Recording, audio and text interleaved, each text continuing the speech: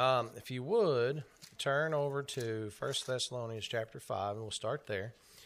And we'll just continue on this issue.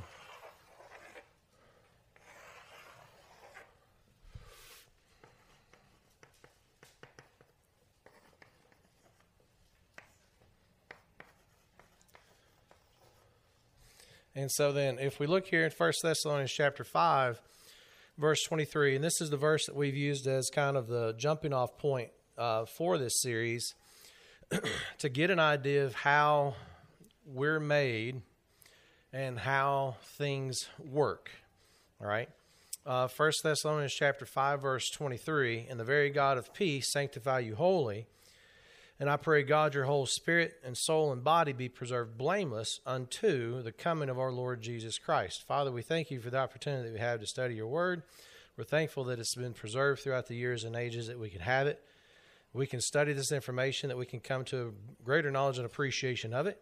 But it not just be something that we know, but it actually becomes life. And it's in Christ's name we pray. Amen. So, a few of the things that we've been talking about going through these issues, you've got spirit, soul, body. Last time we ended up, go real quick to Genesis, and I just want to remind ourselves of some of the issues that we've dealt with. Genesis chapter 2. We'll start in Genesis chapter 2 and take a look at some of these issues, and then we're going to continue on with what we've dealt with. We have dealt with the fact that the spirit and the soul are completely different from one another, right? We've also looked about the fact that the body is the vehicle through which or by which we are able to connect with the world and be able to relate to one another. And it is the vehicle of your spirit and your soul. We've talked about the issue that your spirit is where you reason. Your soul is where you believe, and then your body is where you react. All right, and so knowing some of those things, that's one of the main things that we want to be able to get, because we'll see those things as we go through. When we notice here in Genesis chapter 2, notice in verse 15, it says, "And the Lord God took the man and put him into the Garden of Eden to dress it and keep it." Now pause there for a second. When you think about what's going on, what did God do with Adam? God created the heaven and earth, right? We know that in chapter 1. We see that there's some issues that's going on there, and God reforms, and he starts placing in the earth different things.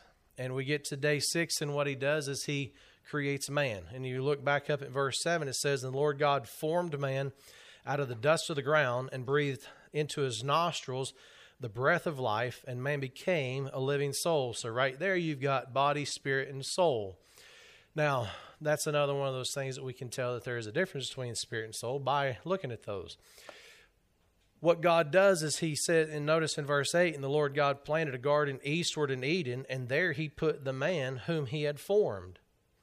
And out of the ground made the Lord God to grow every tree that is pleasant to the sight and good for food, the tree of life also in the midst of the garden, and the tree of knowledge of good and evil."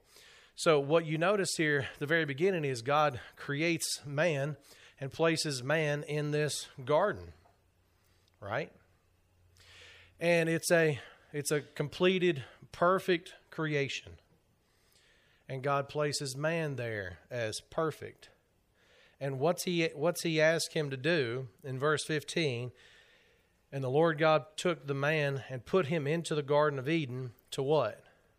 To dress it and to what? Keep it. So really what you're looking at there is what? I want you to take care of this, guard it, keep it, dress it, take care of it, do what you need to with it, and understand what's going on here is God takes man and places him in a perfect creation and says, dress it and keep it. That's it, right? Verse 16, and the Lord God commanded the man, saying, of every tree of the garden thou mayest freely eat, but of the tree of the knowledge of good and evil thou shalt not eat of it. For in the day that thou eatest thereof, thou shalt surely die. Now, we've gone through and looked at this. What happens is you get over to chapter 3, and what takes place? Satan shows up, convinces Eve to take part in that fruit, and then Eve turns around and says, Adam, go ahead and eat this. And what's he do? Exactly what he's not supposed to do. Did God guarantee that the day that he eats thereof, he's going to die? Yes. Did Adam die that day physically? No. But there was a spiritual death that took place that day where he is now separated from God. And God says he sets up this issue of how to get back into relationship, if you will, with the creator of heaven and earth. And you see that with the coats of skins, and he clothed them over at the end of chapter 3. So one of the things that we've talked about before is, go real quick to Ephesians chapter 2.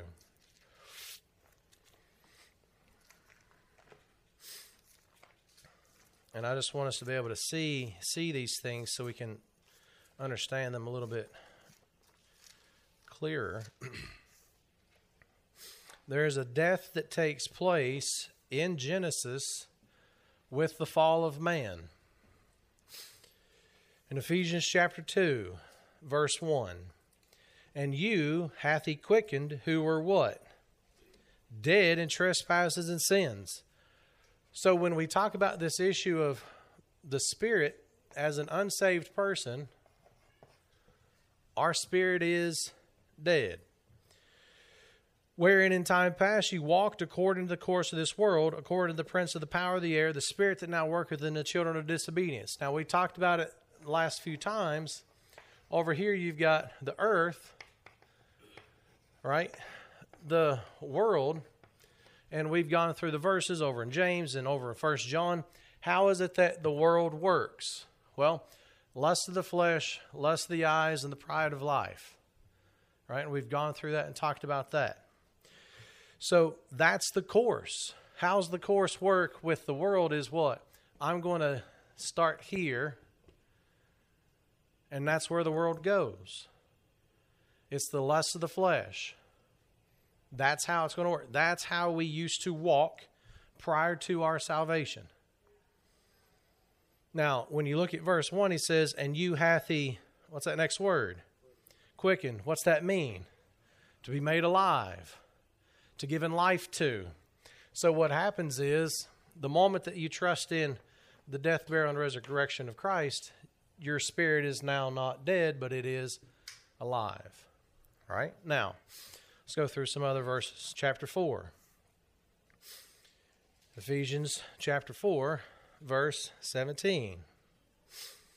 This I say, therefore, and testify in the Lord, that ye henceforth walk not as other Gentiles walk in the vanity of their mind, having the understanding, what? Where is it that you really understand is here? Your spirit is dead, your soul is darkened, and what he's talking to, or who he's talking to here is what? He's talking to saved people, and saying, saved people, this I say therefore, and testify that in the Lord, that ye henceforth, from this point on, walk not as other Gentiles walk in the vanity of their mind. Well, vanity is what? Just emptiness. That's this stuff over here. Just empty. When you talk about, and again, this is one of those things, when we go to talk to people, we need to know who we're talking to and how we're dealing with them. Because we're going to deal with them slightly different based on the things that we know about them. Right? Notice, having the understanding darkened, being alienated from the life of God through the ignorance that is in them because of the blindness of their heart, who being past feeling have given themselves over unto lasciviousness to work all uncleanness with greediness.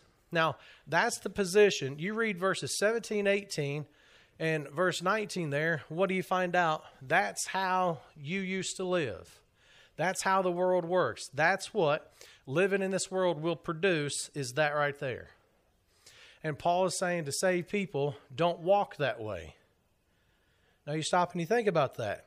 Is it possible for a saved person to walk in the vanity of their mind? Yes. Is it possible for a saved person to walk as if their understanding is darkened? Yes. Is it possible for a saved person to live their life as if they're alienated from the life of God? Yes. Is it possible for a saved person to live as if they have a blindness of their heart? And is it possible that they can be past feeling and give themselves over to lasciviousness and uncleanness and greediness? And the answer is yes. And what Paul's saying is, don't live that way. You used to live that way and you didn't even know it. But now you're starting to deal with some stuff because you see some differences here. And you got to make sure that we pay attention to those differences, right? Now, go over to 1 Corinthians chapter 2. And I know a lot of these verses we're going to spend a lot of time on as we continue on. But here's what's taking place. In 1 Corinthians chapter 2, verse 14, he gives us an example of some folks. And we'll talk about these folks a little bit more in the morning message. But verse 14, but the natural man receiveth not the things of the Spirit of God, for they are foolishness unto him, neither can he know them because they are spiritually discerned. So what's dead, darkened, and depraved? We'll pause here real quick. In Romans chapter 4, Paul brings up Abraham. He says, what is it that Abraham hath found, our father, hath found according to the flesh? Well, what did he find out about the flesh? The flesh can't do anything, right? So the flesh can't produce any good at all. That brings up a whole bunch of things. What's all religions based on? Fixing this by doing good. And what's God say about that? About Abraham says, you can't. So we find out the body is depraved. Now, when we look here, what that person is called, a dead, darkened, depraved person, Paul calls that the natural man. And it doesn't take long before you have a conversation to find out where people are, spiritually speaking. Now, when we look at this, that's that issue. That's who we used to be. That's how we lived our life. Was that way right there, and we didn't even know it. But we tried to understand things that God was doing. But what's that verse say? But the natural man receiveth not the things of the Spirit of God, for they are foolishness unto him, neither can he what? Know them. So this natural man, we talked about last time, natural man says what? If I can't see, taste, touch, smell, hear God, then he doesn't exist. The reason why is because he can't know the things of God. Because they're spiritually discerned, which means what? You got to have his spirit to discern what God's doing so you can learn. If you don't have him, you're never going to learn. But is it possible, and we'll talk about this morning, is it possible for a saved person to not live based upon what the Spirit is teaching? The answer is yes, and we'll talk about that this morning. But let's keep on going here. Romans chapter 1.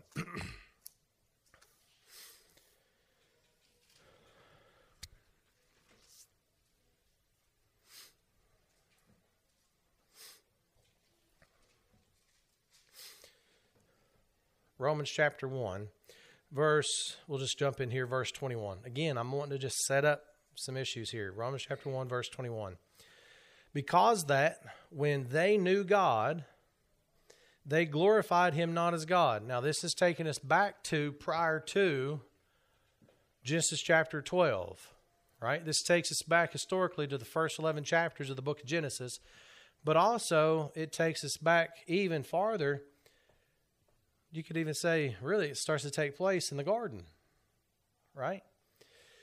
Notice, neither were they thankful, but, and I want you to notice that next word. It says what? Became vain. That means they weren't to begin with, but they became vain in their imaginations. And that's that issue of their imagination. You remember when they're building the tower and God says, let us go down, and confuse the language? Because of why? No matter what they can imagine, they're going to be able to do. And he confounds them by the language, and that prevents them from doing the things that they imagine to do.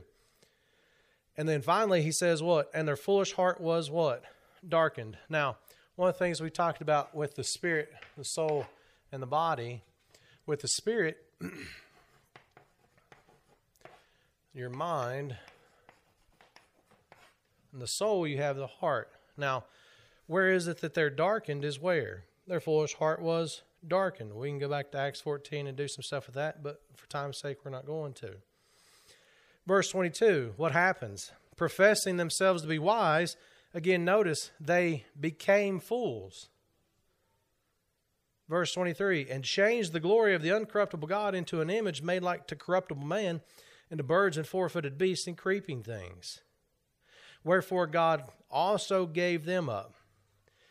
And it's interesting, you look at that and it says, wherefore God also gave them up. You read that and automatically you should think what? Well, who was given up first? They gave God up, and God says, well, I'm going to give you up also. Right? Because that's what took place. To uncleanness through the lust of their own hearts, to dishonor their own bodies between themselves, and you go on down through there.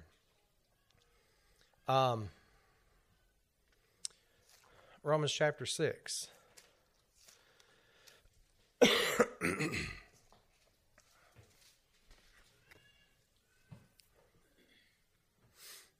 Romans chapter 6, verse 6. Also, go ahead and grab Colossians. Go ahead and grab Colossians chapter 2.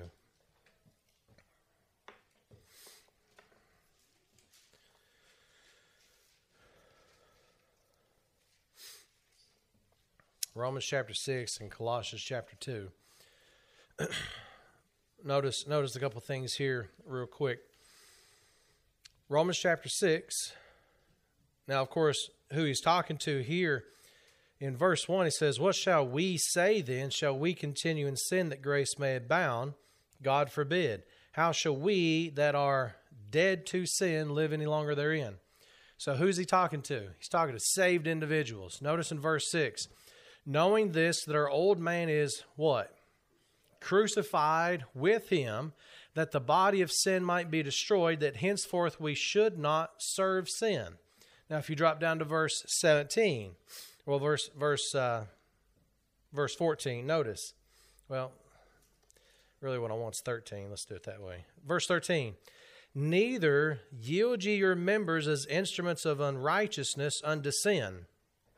You know what we did our entire life before we got saved is we yielded every instrument of this body as what? To sin. We just did it. And we just did it, and we didn't think anything else of it. And it's one of those things, and we'll see this a little bit more as we continue on. A person that doesn't know they need salvation will never look for it until they know they need it. And what happens is, we today ourselves, we don't seek God for certain things until we need it. So one of the biggest things that we need to be able to do is let people know that here's where you stand. You need something and you can't provide it. Because we were going around, they were too, and according to these verses, and they were yielding their members as instruments of unrighteousness. Verse 14, for sin shall not have dominion over you. Have you ever stopped and thought about that part of that verse before? Sin shall not have dominion over you. We are no longer under the power of sin. So then why do we do it? because we choose to. And that also means that we can also what? Choose not to. And we have the power and the ability to do that because it doesn't control us anymore. And that's a wonderful truth to know. Why do we know that? For you are not under the law, but under grace. Do you know what the law will do? It's put you back under that dominion. In fact, it's interesting. You go down through chapter 7, and he brings up this issue, and he says, what did the law do? The law tricked me into thinking that I need to do something, and I did it, thinking that I was doing something good. What then? Shall we sin because we are not under the law, but under grace? Answer, God forbid. Know ye not that to whom ye yield yourselves servants to obey, his servants ye are, to whom you obey, whether of sin unto death or of obedience unto righteousness? And again, he's talking to saved individuals and says, choose world's wisdom or God's wisdom. Choose. Every moment of the day. Every time something pops up, you have a choice. Friday, it's interesting this came up. Friday, we've got a senior in our class this year. I had him when he was a freshman. His brother was supposed to graduate, I think, from UK on Friday. So he leaves our school at noon to go to his brother's graduation. His brother took his life. And so then, 7th period in class, some kids start asking me, does God have a plan for things? Because that's what the Calvinistic folks around here say is, well, God's got a plan for it. And then you start thinking, well, if that's true, then God made him take his life. And that's not what took place. And I said, everything we do has a consequence. Every decision we make has a consequence. And it doesn't just affect us, it affects other people too. And what God has chosen to do, he's going to do something, but every little minute detail of your life, he doesn't make you do. And the interesting thing is, and I had a chance to talk to this kid about this, was God knows what would have happened had the kid not taken his life. And he also knows what would happen if the kid did take his life. But that doesn't mean he caused it.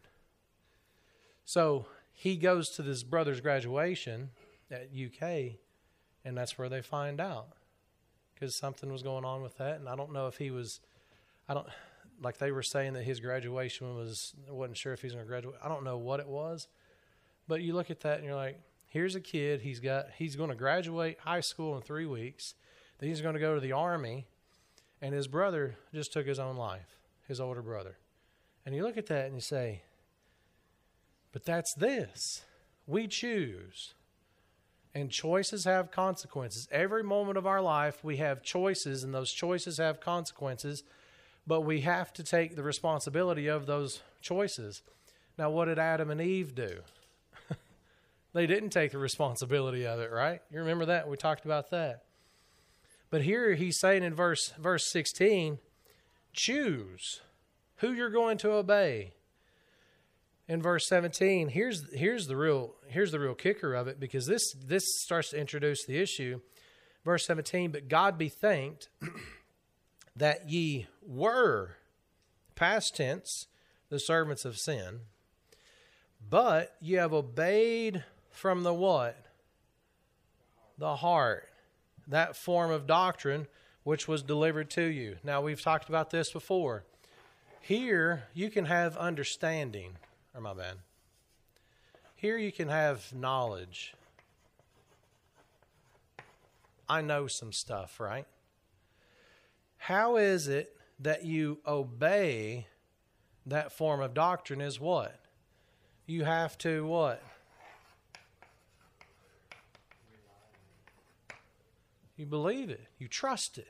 Trust what? That knowledge that you have. Where's that knowledge come from? What's he say? Notice that form of sound doctrine.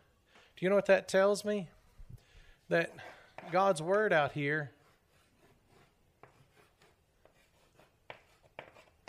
there's a form to it. There's a structure to it. Right? And it's not just doctrine, but it's sound doctrine that has a form to it. And if we want God's word to build up in our soul, because that's where it matters, what do we have to do is we have to find the structure. You remember in 1 Corinthians 3 where Paul says, I've laid the foundation. Take heed how ye build thereupon. You're God's building. You're God's husbandman.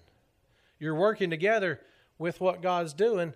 And what are we doing is we're creating based on the form. Well, the problem is, if we've got the wrong form, what's going to be created in you? Bad doctrine sometimes. And bad doctrine is going to lead you to what? Possibly go back over here and try to gain God's favor by doing something. All right, and we see that. But notice, and we've said this before, and it's interesting. I heard this yesterday. I was listening to some stuff. It's an old message, but I was listening to a thing.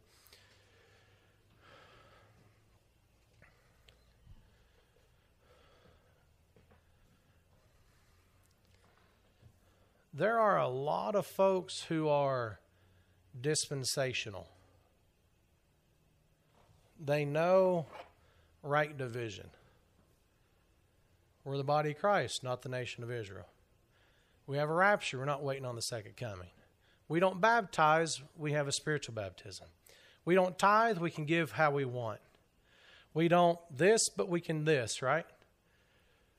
We know mystery. We know prophecy. We know these things. So there's a lot of, we know some stuff, but it's interesting to me, and this was a person outside of this. A lot of dispensational people, but not a lot of grace people.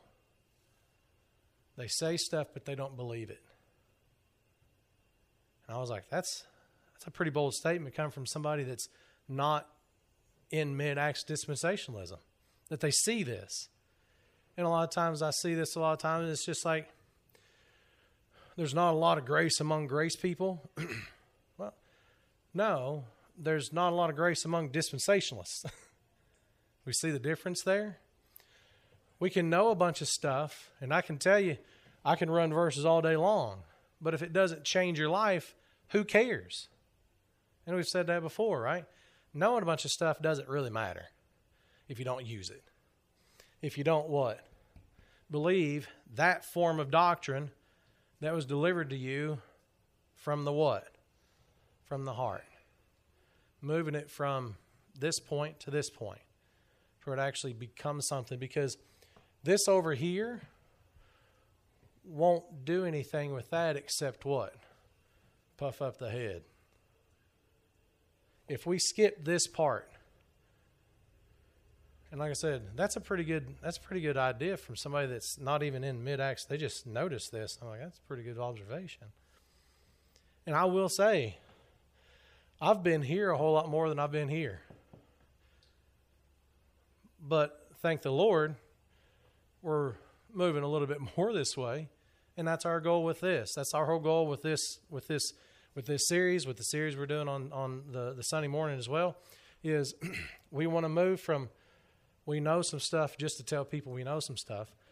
And when we were up in Chicago last weekend, they had a pastor's panel, and they had me up there, and one of the questions was, I forget exactly what it was, but I was like, I used to get in fights on Facebook. I enjoyed it. I lost a bunch, but that's okay.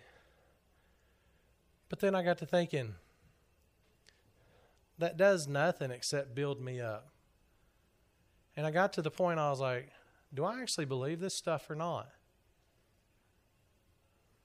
Just because I know it doesn't mean that it's actually going to work in my life. When Paul says in 1 Thessalonians 2:13, it's the word of God which effectually worketh in those that what? Know it? No. Believe. How is God's word going to work in your life is by you trusting it. Every single moment of every single day. How do we make decisions? We don't make decisions based on, well, this should work out pretty good for me. We make decisions how? Based upon knowing some verses and applying those verses to a particular time. And as we've said before, if we don't know the verse, what do we need to do? Go find one. And all of it should be the basis of 2 Corinthians 5:7. Walk by faith, not by sight. And faith isn't just, well, I'm going to go and see what happens and I'll just believe that God will fix it. That's how I grew up. Just believe whatever, God will fix it. That's not what he'll do. That's not faith. Faith's not some nebulous thing that you can't attain. It's, do you trust the words? Because notice what happens. But God be thanked that ye were the servants of sin. But ye have obeyed from the heart that form of doctrine which was delivered unto you. Why were they no longer servants of sin? Is because they trusted. They obeyed from the heart that form of doctrine. Being then made free from sin, ye became the servants of righteousness. Do you know how to get this thing to do what God wants it to do? Is we've got to know the form. We've got to know the sound doctrine. We've got to know how it works. But we've also got to what? Believe that it will work. That it will actually produce what God's promised that it would produce. You know, when we read in Romans 15 where it talks about the fact that these things were written aforetime, that we through patience and comfort of the learning might have hope. When we read, and I say this every Wednesday night, almost every Wednesday night, when we read Old Testament scriptures and we know some differences between prophecy and mystery, do we know that God will perform the things for the nation of Israel that he's promised them? Yes. So then when we read something that God says, I've done this for you, because we know that he's faithful to his word, what do? I can trust in what God says because he's faithful to his word. And if he's promised something to me, I know he's done it for the nation of Israel, so he'll do it for me. He's not going to do the same things that he's done for the nation of Israel because he's doing something different with us. But we can look at that and say, he's done this, he's promised this, and it's come to pass. We can too. Right? And that's exactly what happens. He says, being then made free from sin, ye became the servants of righteousness. I speak after the manner of men because of the infirmity of your flesh. For as ye have yielded your members servants to uncleanness and to iniquity unto iniquity, even so now yield your members servants to righteousness unto holiness. For when ye were the servants of sin, ye were free from righteousness. What fruit had ye then in those things thereof, whereof ye are now ashamed? I mean, you look at that stuff, and what is that? What's the fruit? Notice, for the end of those things is death. Now, is that talking about a physical death, a spiritual death? No, the issue that he's getting into is we can prevent God's word from working in us the way he's designed it to produce in us, and our life becomes, as far as service goes, it's death. That's a scary thought. Now, how do we do that? Well, you stop and you think, what did Adam and Eve do? God tells them what? Don't eat of the fruit. What's Eve do? She goes and eats of the fruit. Did she take the doctrine that was given to her and trust it? No. She wasn't positive toward the doctrine. That was that issue, right? She was negative towards what he told her. And what happened is death. Now, when we talk about this, and he really gets into this in chapter 7, he's dealing with functional death. We can't, if we're not taking what we know and believing it and have it form in us, and we'll talk about that a little bit more, it will produce in this body what God's promised that it would produce. But if we start here and skip this, what's it actually going to produce is what? Death. You're going to be functionally dead. You can't function the way that God's designed us to function. And you stop and you think about that, and you're like, that's not a good thing. And oftentimes when we look at life, and this is stuff that I've done, so I'm speaking to myself on this too. There's often times we go back here and act like a natural man thinking that we're doing something good because we've convinced ourselves we're saved and what we're thinking is good, so let's go and do it. And we don't have one verse that we can go to get that. And we look at those things, we got to pause, take a step back and think about this. So as we're going through, and we've done this before, it's the intake of God's Word that we can know His knowledge, His wisdom. And when we take that knowledge and by our own will choose to believe that's true for us in our heart, what happens is we're no longer darkened, but we now have light. And what that's going to do is produce what? It's going to produce fruit. Who's producing the fruit, by the way? Holy Spirit is. In Galatians 5, when it says the fruit of the Spirit's the one producing the fruit, not us. But you've got religious people who know a bunch of stuff, they've never believed it, and they're saying, we're going to look for your fruit. And if it's not tithing, if it's not going down to Bolivia or wherever, you mean you never, they start looking at those things. Well, your car didn't start. You might not be living right. Yeah, and that's what they do. You got the fruit inspectors. The majority of the folks around here that I've dealt with, that's what they're looking for. And you know why? Because they're Calvinists and they think if I'm doing good things, that means I'm one of the elect. And they're looking at what they've done to say whether or not they're saved. And they're looking at the outward things. The fruit of the Spirit is about the inner. Mm-hmm. They're completely even like in the wrong ballpark. Yeah. And it's all based, they know some stuff. They know Bible. But they're over here trying to find it and they've skipped the important part. And they're trying to tell people, we're going to go look at this. This will tell us if you're saved or not. Because you don't, in their system, Calvinistic system, you don't know if you're saved until you get there. And it's all based on what? What I've accomplished, what I've done, my fruit. You look at that and say, there's a whole bunch of stuff that takes place that just they miss out on.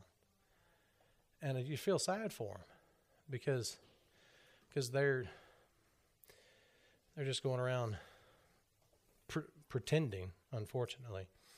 But I wanted us to be able to see, again, this stuff, the differences there.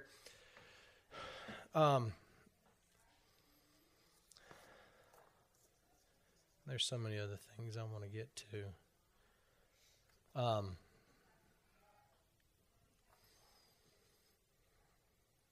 Your will is a function of your soul, and you choose to walk in line with what the verses say, or you choose not to. That's what it comes down to. But of course, again, we've got to start 2 Corinthians 5:7. Do we actually walk by faith? Do we? And it's not, well, I'm just believing God's going to do this. That's not what faith is. Faith is a non-meritorious system of perception. I always loved that definition. You know what that means? It means you have no merit in yourself. The merit's in the one in whom you believe and in what you believe. There's no merit in you believing. The merit's in the one that you're believing, you're trusting in. So when you trust in the Scriptures, whose merit are you trusting in is the one who created the Scriptures, which is God. And you look at that stuff and you're just like, that's amazing, because it takes all the pressure off you to perform, and it's just rest in who you are. Every religious system out there says perform, perform, perform, perform. And there's churches that'll say you're saved by grace, but now go perform, perform, perform, perform. And what they've done is they've functionally they've committed functional murder as far as your life goes, because they're holding you back from knowing who you are in Christ, and you're going to be functionally dead, and you're not going to be able to produce the life that God's word will produce, because you're going to try and do this stuff over here, which is how the world works. All right. They cut that production off so that they will produce for them. Yeah. That's basically Yeah. the show of the flesh. It's the show of the flesh. That whole part there is missed because, one, they don't see those two things being different. So they miss this whole part here, and they go from, I know some stuff, so that's going to create fruit just by knowing it. And it happens a lot. That's what most religion is. And it stunts your growth. As we're going through Matthew 12, the whole goal for Satan is to stunt the growth of the nation of Israel so they won't actually perform the way that God's asked them to perform. And he's doing the exact same today for the body of Christ. He's stunting the growth of the body of Christ so they won't perform how they can perform. And he was able to keep them, we've been talking about it on Wednesday night. Yep. And by doing that, he was able to keep the circumcision from even going and being a light to the people that needed it, Yeah. that they were supposed to go to. Yeah. Sounds pretty familiar. It is. And that's why I would say, Paul says, we're not ignorant of Satan's devices. We're not. We shouldn't be. How's he going to work? He's going to try and put up another authority that competes with God's authority and says, this is the one that's true, not the one that you have. And it's, you're not enough. You can't perform. You know, one of the things that's best about that is say, I can't. Christ lives in me, will though.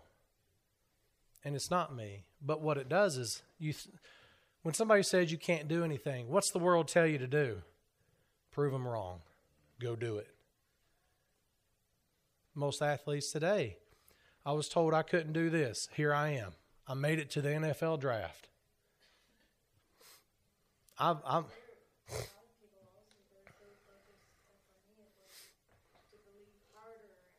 yeah. Yeah. Mm-hmm. And by performing stuff, it's showing that you're believing hard enough. Yeah. When it shows up in your life, I've believed hard. So here's what happens is you've done that. I've not. You're a better Christian than I am. Or you would say, well, I'm a better Christian than you because you've not had it happen.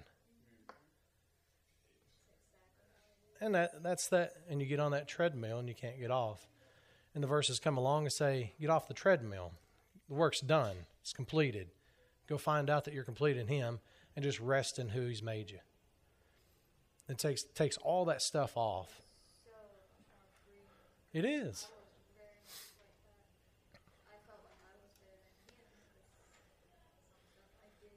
Yeah. Oh, yeah. Yeah, we've all been there. At some point in our lives, we've either thought we're better than or we're not as good as. And yeah. Yeah. I mean, you look at that stuff, and what's Paul say to the folks in Corinth is, comparing yourselves among yourselves is not wise. So you got to be careful with that stuff. And that's exactly what religion today does. So, all right, we're going to stop there.